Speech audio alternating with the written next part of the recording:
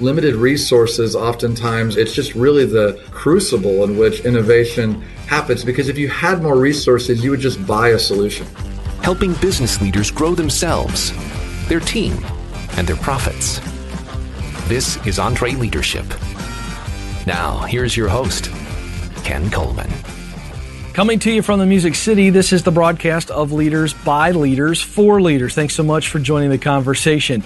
Really excited about introducing many of you to a guy by the name of Bobby Gruenewald, who is our feature conversation this episode. He's the founder of YouVersion, which was the first Bible app in the App Store. You'll hear that backstory in the conversation. Now reaching over 340 million people around the globe. And oh, by the way, it's free. An unbelievable story. Here's the big, giant takeaway that's going to help so many of you who feel right now like you got a brilliant idea, but you have zero resources. You don't even see how you can do it. You just know it should be done. And Bobby dropped this bomb on us. Innovation happens within constraints. Woo! I'm going to let you chew on that for just a moment while I tell you about Bobby speaking with our team at the EntreLeadership One Day this fall. The EntreLeadership One Day is an unbelievable day where we take the playbook and give it away. It's November 9th. Here's the good news. You can stream it live from anywhere. We've been doing this now for over a year where we take our signature basic event on how we give away the playbook and we give it to you via the internet. The theme is market disruption. You're going to learn how to create a mindset that sees opportunities rather than problems, why your comfort zone should be the most uncomfortable place to be, the importance of creating a culture that embraces change and isn't afraid to break things to make them better. Dave Ramsey, Chris Hogan, Scott Harrison, the founder of Charity Water, and Bobby Gruenewald, who you're about to hear from, all on the stage. Now, this is an unbelievable deal. We're going to bring it to you in the convenience of your home, your church, your office, the cafeteria, Starbucks.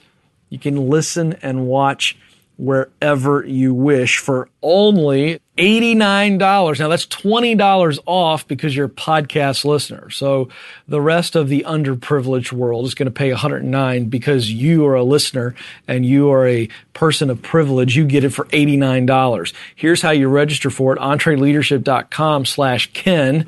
EntreLeadership.com/Ken. That gets you in at the special pricing. All right, let's get right to it.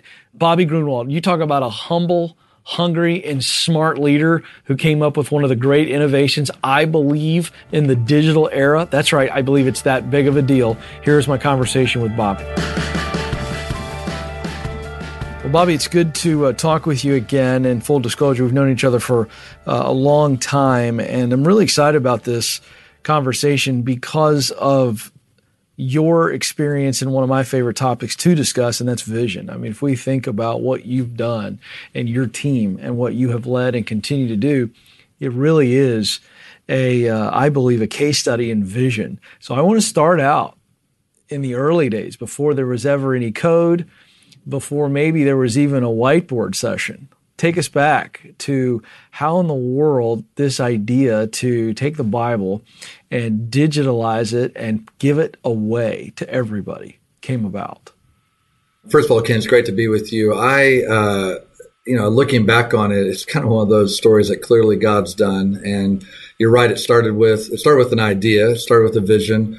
I was in the O'Hare Airport in Chicago in a long TSA security line in October of 2006. And I have no idea why TSA security lines are a place that I actually think of ideas, but yes. that particular line was really long that day.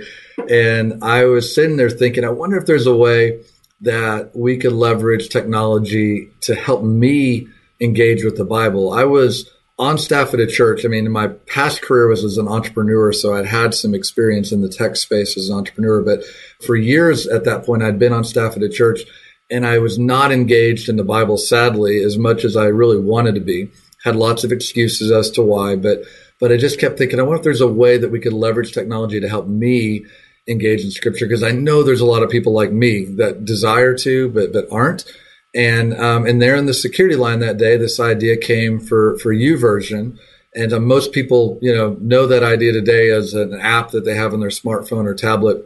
But actually, the original idea was for a website, and it had some novel ideas. So it's kind of one of these examples of where we started off with an idea that actually turned into a failure when we launched it in 2007. The website nobody remembers because nobody went to it, basically. But it led us, though, to the ultimate idea that you know today as the Bible app. So the vision started with just this desire to figure out how to solve a problem, which was my problem of how to engage in Scripture, and thinking that technology might be able to be a tool that can help us do that. Okay, so that's fantastic. I want to jump in and out of vision and innovation and leadership. This is going to be this. I want to kind of walk through this thing almost chronologically. So you're in O'Hare, and you gave us a little bit of a summary, but I want you to walk us through, because we've got a lot of entrepreneurs, small businessmen and women who think like you think. And I want to know what were some of those early steps to take vision and really hone it, make sure it's the right vision. How did you polish it? What were those next steps early on before you ever got to launch? When I come up with an idea, and this idea was no exception to it, I have kind of a group of people I trust that are willing to be honest with me and give me feedback. And that's super important for me. I'm an idea person, so I'm not usually short on new ideas.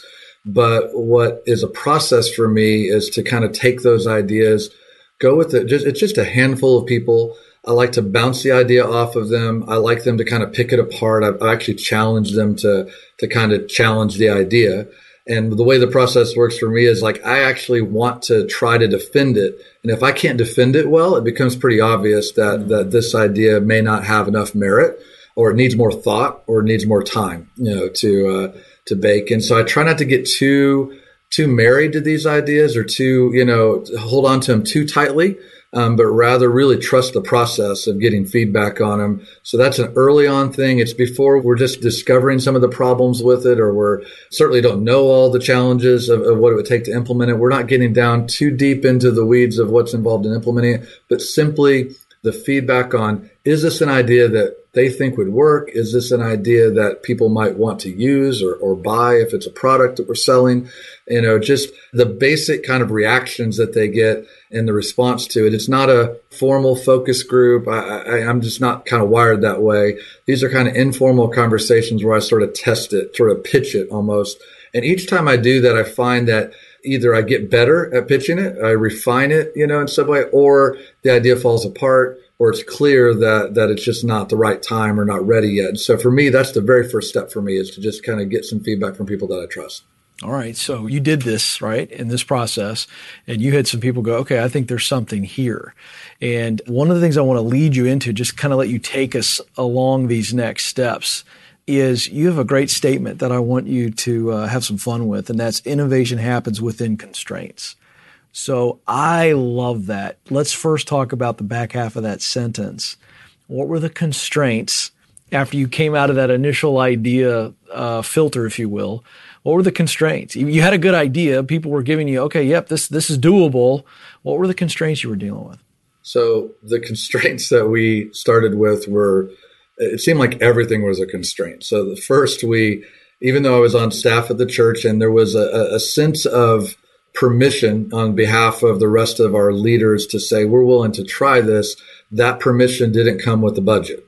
So it really was sort of like, if you can figure out how to build a prototype or build something, find some people that can do that, then that would be, let's do it. But we don't really have a budget, for it. So that's, not like we have a budget of $50,000 and that's not enough, as in we have no budget, zero budget, $0. Right. There's no contractor that can be hired. So then, as an entrepreneur, I felt like my job is to take this vision and really try to sell it to people that had the capacity to contribute to it. I didn't have equity to offer. I didn't have ownership to offer. This is all part of what we're doing as a nonprofit. So all the kind of traditional means that a startup would have to say, come on board and you can own part of the company, that wasn't at my disposal at the time. What I was basically just saying is, if we could figure out how to build something that worked, it could really change how we engage in Scripture. So for me, it was kind of a missional thing that I was trying to create a compelling vision for. And I found some people on our team that had the capacity. I'm not a developer. Most people don't realize it, but I've never written a line of code in YouVersion, not a single line. I don't know how to do that. I'm just a person that could bring vision, ideas, and find those people, that know how to do that. So we found some people on our team that had some extra capacity outside of their normal jobs, something that they were willing to do in the evening, work on it. We would spend our own time kind of trying to map out what we thought it should look like. And then I'm just making the case, just trying to say, I need you to give your time, to volunteer your time to build this. And of course, we're not setting these grand ideas of, millions of people are going to use this one day. We had no idea what it was going to become, but it was just sort of a step-by-step kind of process of, I just need to get a design for a website. So let's find somebody that can help us build that design. We can help contribute to that, but somebody that can actually draw it up on, a computer and make it look like it's supposed to look. And then just little by little, we begin to find those resources. And so the first constraint was we had no actual financial resources. We had some time of our own time, but we had no financial resources to put behind it. And then the second, probably most significant constraint is that we realized that we actually couldn't get the Bible for free, that people actually owned the Bible. Mm-hmm. And we were so ignorant that we really had no idea that people translate the Bible. They have a license to it. You have to get a license to use it. So even if we could build this website that I was trying to get people to donate their time to do at the beginning, the problem was to actually get the Bible text that people wanted to read. I had to go and figure out how to get a hold of publishers and people that own the rights to license us this. And my budget for licensing was $0 as well. Mm-hmm. And so that was kind of obviously another constraint that we faced. And I didn't have any of these relationships, by the way. That was another constraint. I didn't know any of these people. I didn't know any of the CEOs. It wasn't like I had a Rolodex of people that I could just roll through and say, call this person, call this person. And so it basically, every turn I made, there was a constraint that we were facing, but just the persistence of saying, okay, how do we overcome each of these problems sort of one at a time, not get overwhelmed by all of them, but just sort of take them one at a time was the way we approached it. Yeah, I think that's a really interesting point. What can you tell us about knowing the difference between a constraint and a sign that we need to be observing? It's a great question. Sometimes there are those sort of roadblocks that are sort of ending points, like where this is just simply not working. For me, I usually am always sort of stepping back from the problem and making sure that we're making progress is one thing I'm looking at. Like, are we able to kind of move this forward? It is a bit of discernment that's involved in your question, because there's things we try that fail. The fact that they failed is the answer that we should probably learn what we can learn from it and move on and do something different, mm-hmm. as opposed to just continuing to press forward. I don't know that I always have a simple answer, because I think the variables are more complex than that. I don't know. I have like a simple recipe or a set of ingredients for it. I think probably the key for me is I'm willing to let go of something, when it becomes apparent that it's failed. So I'm not just hanging on to something that's obvious that it's failed, where everyone around me sees that it's failed, or I can mm-hmm. objectively measure it. It's more of a willingness to acknowledge that something's failed, I think, is sort of the key variable there.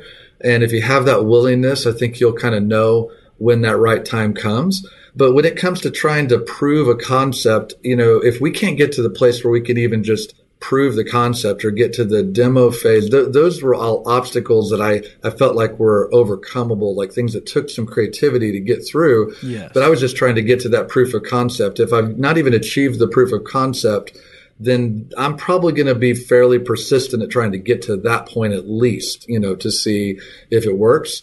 Once I've reached that proof of concept, which in our case we did in 2007, we did get this website launched. Then it became apparent a few months in, though, that no one was using it. We got audience to go to it, but even ourselves, we were only using it because we created it. That's when we realized we had kind of a fairly significant problem, that we achieved what we were wanting to achieve, but it didn't actually work. Okay. So, all right. So let me jump in here, because I love this timeline. And the reason I'm jumping in, Bobby, is because I thought you did a great job of really helping us get perspective. Each one of those constraints that you listed out a few minutes ago, there was a possible solution. It wasn't maybe evident right away, but they weren't clear stop signs. So I can go meet people at publishers who have their version of the Bible. I have a chance, at least it's possible, that I go get donors. You found guys who had some time, a little bit of time, not a lot of time, to help design it first phase. And so you really did go, okay, these are constraints, but they're not complete and utter stop signs. There is some possibility there. And when there's a possibility tied to that vision deep in your chest that this could and should happen, then that's what creates true innovation. Correct? That's when you start going, because that's what innovation is. That's kind of a fun buzzword these days. But the reality is it's not that sexy. It's like there are a bunch of constraints and I got to figure my way around these constraints. Isn't that where innovation is birthed? Absolutely. I mean, innovation, like I've said many times, innovation happens inside of constraints. Like constraints are an actual ingredient for innovation. Yes. They're not something, I mean, so many people want to think outside the box as a figure of speech, but it's actually embracing the box, recognizing the box we're in and figuring out creatively how we move from inside the box to where we need to go, and not this sort of sense of we need to remove all constraints. We'll get better ideas if we eliminate any kind of barriers in our mind. Actually, I find that if you embrace those constraints, you actually come up with better ways of doing things. And innovation at the core is solving a problem. I mean, it's solving a problem that is a known problem. And sometimes innovation solves a problem that people didn't even know existed. It's like a new opportunity where when you see the solution, you realize you had the problem and you never even knew you had the problem, all in one setting. So it has different forms it takes, but at the core, it's still solving a problem. And I think a lot of times people think if I just had more money, if I just could put more behind R&D, if I could just do this, I would have more innovation. I've just found that that's simply not true. I mean, I think that limited resources oftentimes it's just really the crucible in which innovation happens. Because if you had more resources, you would just buy a solution. That's and right. you wouldn't actually innovate. You really don't need to innovate. In fact, it's a plague that many organizations have. If they have too much resources, they usually don't have innovation unless they place artificial constraints on things, unless they say, we have the money, but here's the budget. Yes. And the budget's this, and we have to solve this problem. This is all that we have to solve it with is this, or a constraint on time.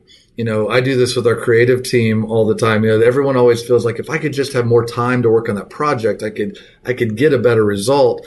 And I was like, no, that's just a trade. You're just trading time for whatever it might be, quality or something. That's just moving up a normal curve. That's not actually innovative. That's just sort of an exchange, of one thing for another thing. And I say, no, real innovation comes if you can say, I get the same amount of time to work with. Or in fact, what if we could take less time and try to achieve the same result? And if that happens, then we're actually getting true improvement, in it. And you have to get creative sometimes about how to achieve it. And it sort of forces innovation on it. So those are might be artificial constraints. They might not be real. They're just artificial, but they're constraints nonetheless. So definitely, even when I mentioned the publishers and the Bible texts that we were working with, I mean, we had to figure out an innovative way that we could bring value to them while remaining non-commercial, which we felt was really important. So you have a free product that they otherwise sell that we needed for free, but yet we needed to keep them sustained and provide value to them. So we had to come up with an innovative way to achieve that. And we were able to do that. And we have great relationships with the publishers today, but it was that type of forcing that issue, not just trying to figure out, well, we just need more money and we could solve this problem. No. We had to figure out how to do it by embracing the constraints that we had. Okay, so I want to stay here because it's like you're teaching out of the story, and the story is so good. I'm going to stay where you're at, but I want to go back in just a moment, Bobby, to where you guys got the site up and got it launched, but then nobody was using it but you. I want to get back to that point. But because it's still in the timeline here, you got those publishers to agree to let you have their version of the Bible. And this morning, when I crack open my iPad, and that's why I love YouVersion so much, it's just perfect on my device, on my iPad, and I go and I've got my NIV version, all right? No endorsement here. That's just what I read. But there's a publisher who had to say, all right, we're going to give away our version of the NIV and let you put it out for free. But that was only after you convinced them that we're going to send them back to you. I'm just real curious, the quick answer, because I think it's been great for people to listen to. How did you do that? What was the value proposition to that publisher? Yeah, well, it didn't all come together at once. No, I'm first sure. of all, yeah. So we basically had to. We were able to convince one, At that time, it was Thomas Nelson, and we were able to convince them to basically take a risk on us. And our commitment to them and to all of the publishers that came on board was that we were committed to their long-term success. We were not trying to, this wasn't an effort for us to shut down publishers or to fundamentally cause them harm in any way. We needed them to be successful. So my initial argument was that we have a generation of people that can't fathom paying 99 cents for a song that they love from a band that they love. Right. And we were trying to get them to pay $20 for a book that they didn't understand. Right. And so that, whether or not people agreed with the morality, of the way people perceived value of content or not, the reality of it is that many of these publishers, the Bible is one singular product of many products that they offer and that are Christian products. And if you can't get a generation engaged in Scripture, the market for their product, all their other products, is going to erode. It's going to disappear over time. And so the premise was, we said, why don't we let the Bible be something that is in essence a bit of a lost leader, in terms of their investment, but do it in a way that we're not going, we promise we want to kind of get people connected back to what the publishers are offering, find a way to build that relationship. We didn't know all the how, at the time. We weren't sure, but we were able to convince one to do it. And I honestly don't know if we convinced them or if they actually didn't fully know what we were saying. I'm not sure which, but right. Nonetheless, we weren't being deceptive. I promise you that. But it was just one of those things where I'm not exactly sure how they agreed at the time, other than God just, opening that door. But we wanted to build on top of that momentum. So we took one and a bit of, the others kind of saw what one did, and that caused others to come on board. Now today, though, if you fast forward, because we remain committed to that, to making them successful, the model ended up becoming a deal where the entire market changed in the middle of all this and right at the beginning of this, to where the key for content owners is to have a direct relationship with the consumer. It's what you see happening in retail, what you see happening in, that basically middlemen are getting moved out, of the picture. Mm-hmm. And the publishers were the content owners. So I figured what we really needed to do is, if we could be the group that figures out how to help them build this relationship with the consumer, something that none of them had. They all worked through other people that had the real relationships, and they were always one step removed. So we said, because we're non-commercial, we don't have to own the relationship. We don't have to be the only people that have a relationship with the person that uses our app. Normally, if we were commercial, we'd be super concerned about controlling that and owning it and being the only ones. That's our value. That's what we own. That's our asset. Instead, we said, what if we're willing to share that with you? We go out and do all the work to find the customer. They're reading the Bible. And what we're going to do is that when they want to download the NIV version of the Bible, they're just simply going to be presented with an opportunity that they would be willing to share their email address with you, the publisher, and nothing hidden from the consumer. Everything's upboard, and the decision that our users are making to do this. And when they agree to do that, we're now sending you a very qualified lead for you to build a relationship with that customer. And so we've now done that to the tunes of tens of millions of people, that we've built direct consumer relationships with these publishers. And for them, that's something that if they had to go do that on their own, that they would spend a ton of money trying to find that one user that is a valuable user that's interested in their products and their other products. So that's what it looks like today. It started off with us just basically saying, trust us, let's work really hard. We're going to try to demonstrate through sharing that relationship the best we can with you, but over time, to make it fluid, to make it even easier, more empowering, we literally just made the direct connection between the customer and the publisher, and that's how we solved the problem. Yeah, I just made a note. This is for our audience. Tell me if I've got this right. I'm listening, taking notes. I think when we see a crazy idea and we believe in a crazy idea and we got to go pitch that crazy idea, if you can show crazy value, then the crazy idea is no longer crazy. And I think that's essentially what happened here. Am I right?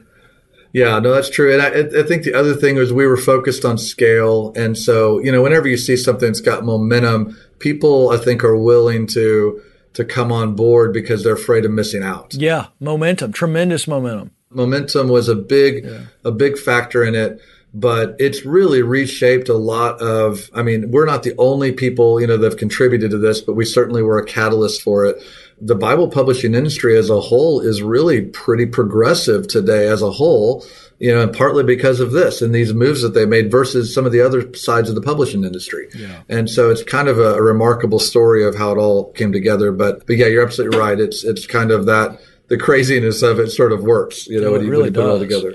All right, real quick, because there's so much more I want to cover with you from leadership and some other things. But I want to go back to that story. You took us to about, I think you said 2007, and you got it up and going. And I'm sure you're dealing with other constraints. But there was a key point where you had to look at it and go, no one's using it. And we're going to have to figure out how to iterate, innovate, whatever it is, create all those things together. I'm just curious what you learned about that you can pass on to our audience. Like I said, we're not afraid to try things and recognize that sometimes things fail. They just don't work. The problem we had here was we built what we wanted to build. It may not have been perfect. There's always more things we could have added and wanted to do. But the truth was the core idea of what we were trying to achieve, we built that and launched it in September of 2007. So a few months in, we were fortunate to have friends, different organizations that were willing to promote it. We had a little bit of reach ourselves as a church. So we promoted it. So we didn't have a problem of getting audience to it. We got audience to it. The problem is that when the audience came to it, they just kind of were like, yeah, that's interesting. And they just didn't come back. It wasn't something that kept their attention. And so as we really begin to dig into it, we realized that it's just fundamentally we weren't really engaging people in scripture in a new, meaningful way. The fundamental idea was flawed. Like it just simply, the way we did it, it was either, you could argue it might be too early. There's lots of different arguments, but nonetheless, it just simply wasn't working.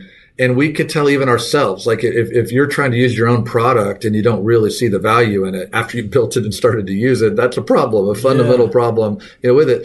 And if we thought that like a few tweaks was just all that was needed, just tweak it here or tweak it there, we just didn't think it didn't feel like that's where it was. We felt like it was close enough to what we were aiming for that it just really meant our aim was off. We needed to try again. So we're not afraid to shut things down. In January of 2008, we'd kind of reached that conclusion and we were going to shut the website down and just move on and focus on other things because we've got plenty of other stuff to focus on. And we always like to do like a bit of a failure assessment, understand the why. Why did it not work? What went wrong? What could we learn? Is there anything we can learn from this? And one of the things that we were processing was that one of the dynamics was that having it on our computer, this website on our computer, we were using our computers less and less. And our computers were not too different than our physical Bibles in that they were kind of in particular places, like at our office, or at a home office or something. And our BlackBerries were a new device for us back then. BlackBerries were with us everywhere, and we were using our BlackBerries more and more. But our website was not at all designed, to work on a simple BlackBerry screen. And so we just thought, part of the problem is for this to be something that really engages us in a more regular basis, we have to differentiate it further than like a print Bible that sits on our nightstand at home that's not with us everywhere. We have to figure out, which we kind of felt like we built another version of that, a digital version of our print Bible in some ways. So it wasn't the original idea, but we just said, what if we took that website we'd built? We already had the Bible text. We already went through the barriers to get access to it. What if we just simply displayed it so that it would work on our BlackBerry? And when we did that, it was just very simple. If you remember a BlackBerry in 2008, it was like 3 or 4 lines of text. It was really, really basic screen. And as simple as it was, and it was just profoundly effective. Like we used the Bible and read it, used it in places we had not anticipated, more regularly, more consistently. The whole original idea, the novelty of what we were doing on the website, we kind of ignored all those features and things that we cared a lot about. We just simply made it so you could read the Bible on your phone.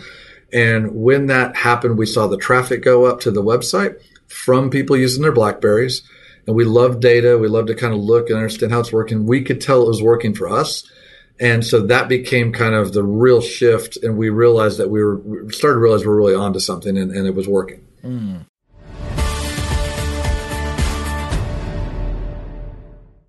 Hey, your small business has a lot of the same challenges that mega corporations do, but without a huge finance team to solve them. I mean, who has time to juggle different apps and programs to manage your cash flow? Well, that's where Found comes in. It's business banking plus easy-to-use financial tools, all to simplify small business finances. Found has all the features you want in a business bank account and none of the stuff you don't. No minimum balance, no opening deposit, and no hidden fees. You can sign up for Found in just minutes. It's easy to access on desktop or mobile, and you can customize your account to organize and manage your funds. Plus, you can create and send free invoices right from the app, so you can get paid quickly and easily. It's time to move on to better business banking, designed to help small business owners succeed. It's time for Found. Get started today for free at found.com/entree. That's found.com/entree. Found is a financial technology company, not a bank. Banking services are provided by Piermont Bank, member FDIC. Here's a math refresher. There are only 24 hours in a day, so you and your team need to streamline time-consuming tasks to focus on the activities that make money. Smart businesses are realizing that to reduce headaches as they scale, they need NetSuite by Oracle. NetSuite is the #1 cloud financial system, bringing accounting, financial management, inventory, and HR into one platform. With NetSuite, you can reduce IT costs because it's cloud-based. You can cut the cost of maintaining multiple systems because you've got one source of truth. It's a big deal. And you improve efficiency by bringing all your major business processes into one platform, saving time and cutting manual tasks and errors. So join the more than 37,000 smart companies like Ramsey Solutions that have done the math and are boosting their efficiency with NetSuite. And right now you can download NetSuite's popular KPI checklist designed to drive the right behaviors for your business. Absolutely free at netsuite.com/Ramsey. That's netsuite.com/Ramsey to get your own KPI checklist.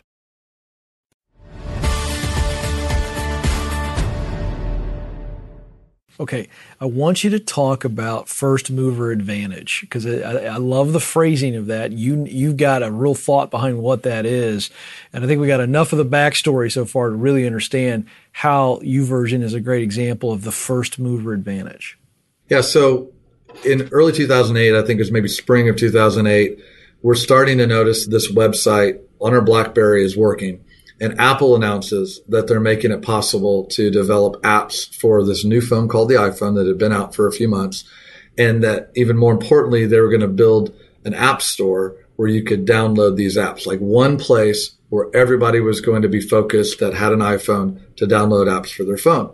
So I looked at what we saw in our data that it was actually the mobile Bible was actually working and connecting on our BlackBerries. I just thought we've got to try to build an app for the iPhone and see if it's possible for us to get it in this app store when it launches. Now, we had no idea how to build an app for an iPhone. We'd never done that. There weren't books on it. Had no idea who could. We found a 19-year-old on our team that loved Apple, and that was about the only requirements you had back in 2008 to build an app was to find somebody that's 19 that loves Apple. Yeah, exactly. And then that was all you needed.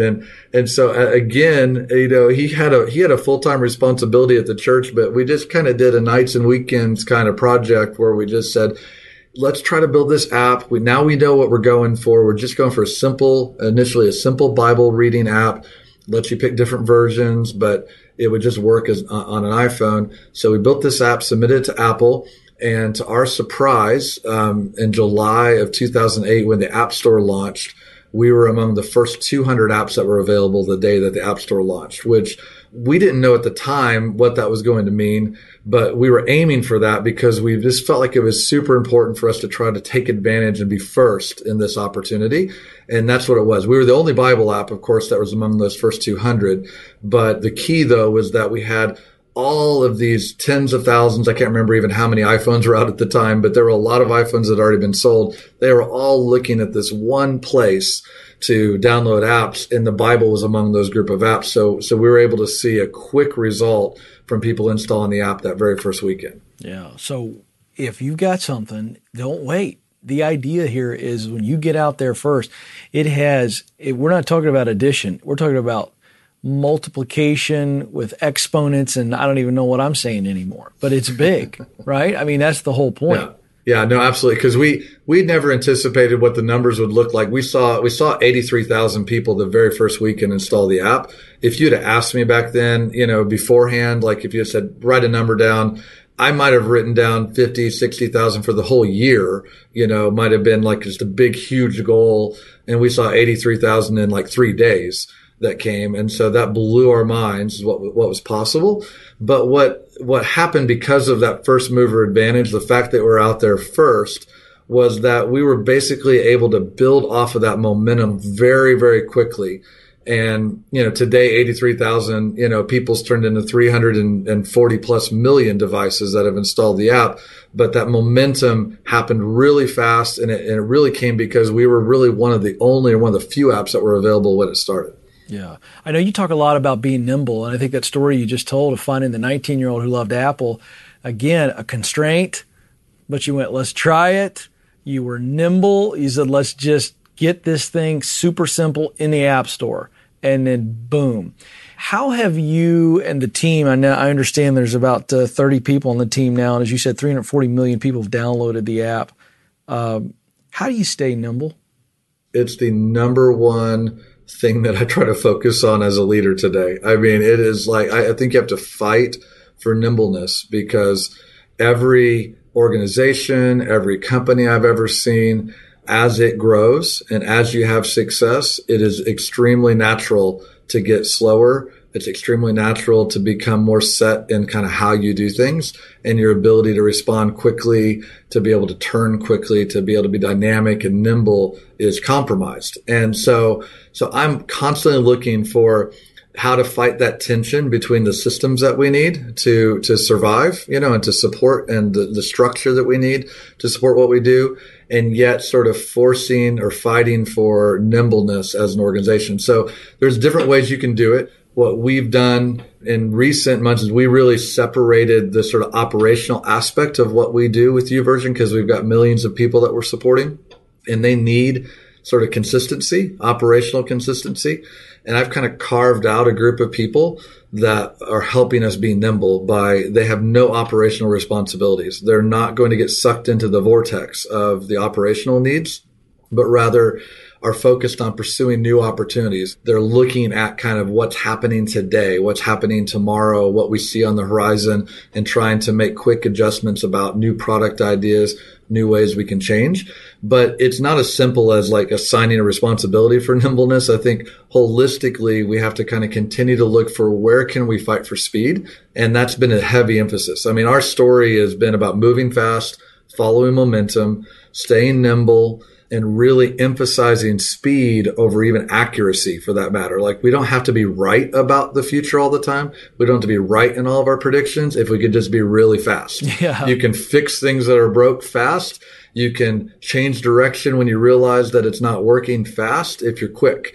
But if you're slow at all, you pretty much have to be a fortune teller and be out there saying, this is exactly what's going to happen 5 years from now. And we saw it coming, and we just hit it perfectly. And I just don't know who those people are. I'm not one of them. I feel like the best way for us to get there is to focus very, very much on speed. It doesn't come natural. Nothing gets faster on its own.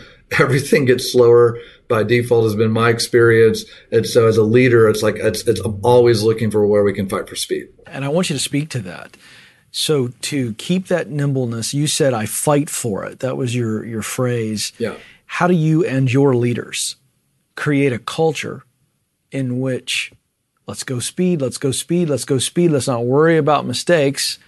That's countercultural to us as human beings. I mean, certainly in the American workforce, right? Oh, I'm worried about mistakes. I'm worried about screwing up. And we're not talking about character here. We're talking about functionality. So how do you create a culture where the team goes, oh, okay, I guess Bobby really means this. I don't need to worry about screwing up. I just want to try to quickly come up with the best solution. Then we'll sit back and reflect. Yeah, I think it's how you handle the screw-ups is part of it, because you can send a message as a leader when someone makes a mistake that the team, whether you told them to do this or not, is setting up a system, a policy, a process to ensure that it never, ever happens again. And the cost of that policy or that procedure is speed, or even the willingness to try. And so how you handle, mistakes as a leader, how you emotionally, handle it, how you handle it in your communication, I think is key. I'm not perfect at this. I'm as human as anybody. I get frustrated when things don't go well, when things don't work out, but I try to make sure that we are encouraging the team members that are involved, that we're trying to learn from what we can learn from it. I don't like repeat mistakes. That's not part of the process. We don't make the same mistake multiple times. We're willing to make mistakes, but just making the same dumb mistake over and over again isn't acceptable, but that shows that we're not learning anything. So we focus on what we learn, but then we have to kind of, in some ways, just disconnect ourselves from the mistake and emotionally move forward, like just get past the emotion of it and just say, we've got to press on. Now, when it comes to fighting for it, that looks like in conversation and in meeting, there is a tension. There's always going to be kind of operational systems that are required. It cannot just be chaos, and we don't have an organization that's full of chaos. There's a difference, because you could kind of tip one side of the pendulum and be completely chaotic and have no structure, no systems whatsoever. That's not what it looks like. We hire people that are good at building structure and systems. I just view me as the other side of that tension. My job is to kind of constantly be pressing into our systems, to value the fact that they're there, but to kind of always be asking the question, is it necessary? Is there a way we can do this faster? Is there a way we can eliminate an unnecessary layer? When it comes to team structure, I'm always trying to keep it as lean or as thin as possible, because extra people seem like a great resource, but it tips over to a point where it costs you on speed. It actually slows things down. We were super efficient with what we were doing when we had like 3 or 4 people. As you add in team, you have the leadership structure. You just have to add in certain things that tend to create tension, tend to create friction. There's no way to avoid it. There's no way to avoid systems. There's no way to avoid these things that are necessary operationally. You just have to manage the tension. And as a leader, I feel like my responsibility is to always just make sure that there's an appropriate tension towards speed, because if it's not there in me, if it's not there in some of my leaders, then it will naturally sort of swing to complexity. It will swing to things that slow things down, and you lose that nimbleness. You can still have a great organization. You can still have great support. It can still be a great place to work. It can still be all those things. But what you'll stop doing is innovating. You'll stop leading. At some point, you'll kind of lose your position because you haven't had that nimbleness to the ability to kind of move things forward. All right, we started off talking about vision. I want to circle back here before we wrap our time and talk about vision. You and I have a mutual friend named Andy who wrote a book called Visioneering. It's a beautiful formula for casting vision. I'm not as much curious in how you cast vision, Bobby, but I'm curious, how does the vision change to the point of adjustment? Not so much a wholesale change, because we've heard the story so far today, and the original vision, you may not have seen the numbers, but the vision has come to fruition of what you really did envision back in that TSA line where you were trying to actually maintain your religion in that long line. And so I'm just curious, now you've got mind-boggling numbers, 340 million people that have downloaded. We've mentioned that. Now we're talking about expanding the growth around the world, more languages. Sure. I mean, it's flabbergasting. And I'm not trying to, flatter you, but it truly is flabbergasting. How do you adjust the vision when you've had this much success? The best way for me to answer it is I've grown even recently to kind of appreciate that there's a difference between being in the lead and leading. And a bit of the great part of this story is sort of how quickly it grew and then how fast the numbers have grown since then. And so in essence, when it comes to Bible apps, from the day that the App Store launched, we've always been in the lead. We've always been the biggest. We've always been number one. And not that I'm trying to have a competition against other Bible apps, but even among other apps in our category, we've been number one against many other apps. And the problem with that is that you can, as a leader, you can kind of wake up and feel like you're leading just because you're in the lead. And the reality of it is that there is a difference between being number one, being in the lead, and who's leading where this is going next. Who's leading us forward into the future? Who's the leader that I want to be following? And so oftentimes, if you're looking ahead of you and you see like, hey, in our market, there's this other company, this other business, or this other group, they're way out there ahead. They're number one. They're the leader in this space. Well, they might be number one, but that doesn't mean that you can't be the leader. You can't be the one that's sort of leading what's next for your industry, for your line of work, for your type of product, whatever it might be. And I think that's encouraging on one hand, because it means that if you're behind on the leaderboard, doesn't mean that you can't actually be the one that sort of figures out how we can lead forward. The flip side of it, though, is what we actually are always having to address is that even though we're the leader, and maybe the leader by a long shot in terms of the number of devices or app installs, whatever it might be, that we cannot stop leading. We cannot stop figuring out what the future needs to look like. What's our responsibility, to kind of lead this forward? And so that's why we're putting time investment. It's where a lot of my energy goes personally. I'm not as involved in the day-to-day operations of what we do as much as I am trying to shape kind of new ideas and things that I think would really kind of carry us forward or are risky, things that might not work at all, kind of back to almost where we started in some degree. Like we're willing to kind of give a try at this, but have no idea whether it's going to work. And we might be more embarrassed by that failure than others would, because there's an expectation now that we know what we're doing. And the truth is that puts a little more skin in the game, because we'll try something and it might be a really visible failure where we might have been able to hide our failures publicly a little bit more before. And so I think that distinction, though, of recognizing that there's a difference between being in the lead and leading is something I feel like drives me to feel like I have to continually push forward in it. And it may involve things that we felt like were fundamental to the vision of it that have to be different to lead us forward in the future. I'm willing to put that aside if that's what it takes. I'm willing to say, look, we have to make some fundamental changes to what we thought was really important, for the future, because we can see a different future ahead, or we can see a different path that we might need to take. So I don't know what it looks like for each person that's watching or listening, but I'm guessing that they're in one of those two scenarios, and maybe a combination of both. Whatever they're doing, they may not be the leader, but they still have an opportunity to lead, or they might be in the lead and still not be leading where it's going. And so just kind of figuring out, kind of answering that question. I don't know if it makes sense. That's vocabulary that I came up with, but I'm not sure if it resonates. Yeah. It makes great sense. It's what happened to Blockbuster, Exactly. I could come up with more examples. Toys R Us.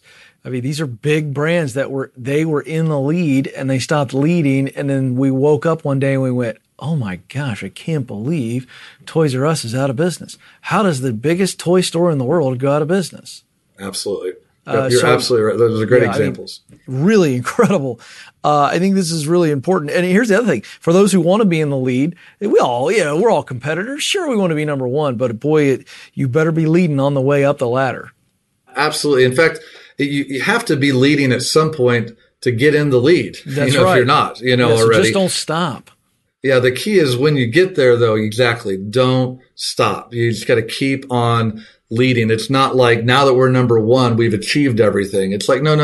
Being number one, you might be number one on the list, but that doesn't mean that you have a pass now on leading. That what got you there, you're going to have to continually do that, continually work to do that. And it's tough because you're driven sometimes to create new when you're not number one. Sometimes that's one of those motivators, and when you get to the top, sometimes it's really easy, I think, to say, well, we're there. And you kind of almost sort of believe yourself a little bit more. You have a little bit more of that confidence that you have it figured out. Pride, would be probably the better way to say it. And you have to really fight against that. We've got this figured out. We know what we're talking about. You start to believe the things other people say about you. And that, I think, is really something you have to really work hard to fight against, and sort of maintaining that humility that says we don't get a pass on continuing. If we're not just a leader simply because we're number one, we have to keep working at it. We have to keep earning the right to be the leader. It's basically what it means. Let me ask a potentially silly question. We've known each other a long time, so you can tell me if it's silly, and the audience will be fine with it. If we're following up what you just taught on, the idea of continuing to be leading, even if you're in the lead, and what you just called out as a caution, it feels like even though we're in the lead, we as leaders need to put ourselves into some situations where there are some constraints so that we continue to have that mindset. It feels to me like when you get in the lead, the constraints seem to fade a bit, right? More resources, more people. We are living the good life, right? The top is down. We're on the Pacific Coast Highway. It feels great. Wind through the hair. And it's like we're no longer who we once were when we got this beautiful thing started. And that's a result of constraints seem to disappear. Is that a silly question? Like, how do you put yourself in a constraint when you're killing it? Well, it's exactly what you said. I mean, you actually said it in your question. Oh, which I is, did. See, I don't even know what I'm saying. How do you put yourself in a constraint? How do you create constraints? The answer is that oftentimes they have to be artificial constraints. You have to kind of come up with ways, because you're right. The problem with success is that if you're not careful, the more success that you have, the thing that made you successful, the way that you were thinking that led to your success, you stop thinking that way because you don't have to anymore. You don't have that same driver, that same motivator that's kind of pushing you, to do it. So I think some of it is very much like it's mindset is a huge part of it. What I just mentioned about leading and being in the lead is a mindset shift. It's like, okay, I recognize I'm in the lead, but that doesn't make me the leader. So some of the constraint is that sort of recognition that I have to go out and earn this, every day, every month. So the constraint is that time. I just don't keep it by the fact that I have it. I lose it. Almost like points with your wife. You know what I mean? You might have earned some points today, but they all go away at midnight tonight. I got to earn them again tomorrow. It's sort of like that. That'll preach. I've gained the respect to be the leader, but I'm no longer leading. I had a guy the other day that was very respectful. They were talking about some areas that we pioneered, and he used the term. He goes, "Now you guys were pioneers in this particular area." And when he said it, it wasn't in any disrespect, and he may not even meant it this way, but what I heard it it wasn't about YouVersion, it was about a different thing that we worked on. I heard it and I thought, he's basically telling me that we used to be the leaders, and now he's building upon what we did in the past to do it better. And if he went on and hold the whole story, and it was just an indicator to me that he doesn't see us as the leaders anymore. He saw us as a group that we were in the lead, saw us as a group that once led. He referred to us as appreciated our pioneering the space, all those kind of language. And, right. And for me, that was just like a gut check for me as I was like, oh, this is an example, of where I really feel like we got to do a better job, of leading. So you're absolutely right that your success can become kind of your worst enemy. Your resources that you gain from success can become your worst enemy when it comes to paving a path forward. But the best you can do is create artificial constraints. And I think just really a self-awareness of that notion of the difference between being in the lead and leading is, I think, kind of one of the keys. Bobby, really good stuff. As always, great to talk to you and see you, even though we're not in the same room. And I got to tell you, this is really fun to hear the story of something that has literally revolutionized a whole space and has had untold impact around the world. The behind the scenes story is always encouraging. There's so much here for all of us to walk away with. Thank you so much for your time and for sharing your story. Thank you, Ken, for the opportunity. I'm honored to do it. Well, I hope you enjoyed that as much as I did. Bobby is a wonderful thinker. And I just want to point this out. If you think you've got to be the most outlandish personality, you think you've got to be the smartest guy in the room, well, you don't. And Bobby said in the conversation, he doesn't know how to code anything. And yet he's the one that came up with the idea. He's the one that began to assemble people and talent. And now he still leads a group of people that he would willingly admit are much smarter than him in some ways. Now, he's also a lot smarter than they are. So this idea of limiting yourself around an idea that you may not be able to actually pull off, that should not hold you back. All right, if you'd love to learn more about what he's doing, YouVersion.com, that's the website you heard us talk a lot about. If you just go to the App Store and you'll see the Bible app and YouVersion and get the app if that's something that interests you. And even if you've never cracked a Bible open a day in your life, go check it out because you'll see an unbelievably innovative product and how it's changed from the early days where they just put up the Bible. If you would like to join us for our EntreLeadership One Day, remember, we're going to bring that to you via the internet. You can check out the live stream, EntreLeadership.com/Ken. That's where you get your ticket for the event on November 9th. And you're going to get the $20 off discount. Going to be a lot of fun. So we'd love to either see you live in Phoenix, Arizona, or join us on the live stream. Again, EntreLeadership.com/Ken to get your ticket, and then all of the information that you need to tune in. Infusionsoft is constantly wowing EntreLeadership. They treat us so well, and we've seen how they wow their customers as well. So when they got us this resource for this episode, I was pretty excited about it. I love this kind of stuff, 50 ways to wow your customers. Now, this is a worksheet. So again, as with everything Infusionsoft provides you, they're going to give you practical applications. 50 ways to wow your customers. This is going to help you with repeat customers. If you've got a customer who's going wow, you can promise yourself that they're coming back and they're probably going to bring somebody with them. 50 cost-effective ways to wow customers. That's what this worksheet is. So go check that out.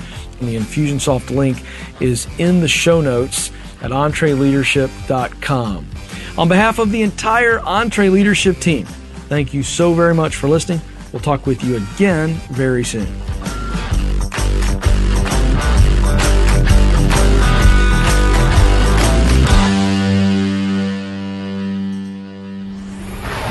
Hey folks, I want to make sure that you're aware that we have other great podcasts from Ramsey Solutions. Here's a sample of The Chris Hogan Show. I am so excited to be able to talk to you all week in and week out. We're going to talk about your money, your life, your dreams, and your goals. You know why? Because I'm your coach. Whether we're talking about building wealth, paying off your home early, investing, paying for college, and guess what? How to become an everyday millionaire. We're going to focus on taking your calls because you matter to me. Together, we can do this. This is The Chris Hogan Show. If you'd like to hear full episodes, just search The Chris Hogan Show in Apple Podcasts or go to chrishogan360.com.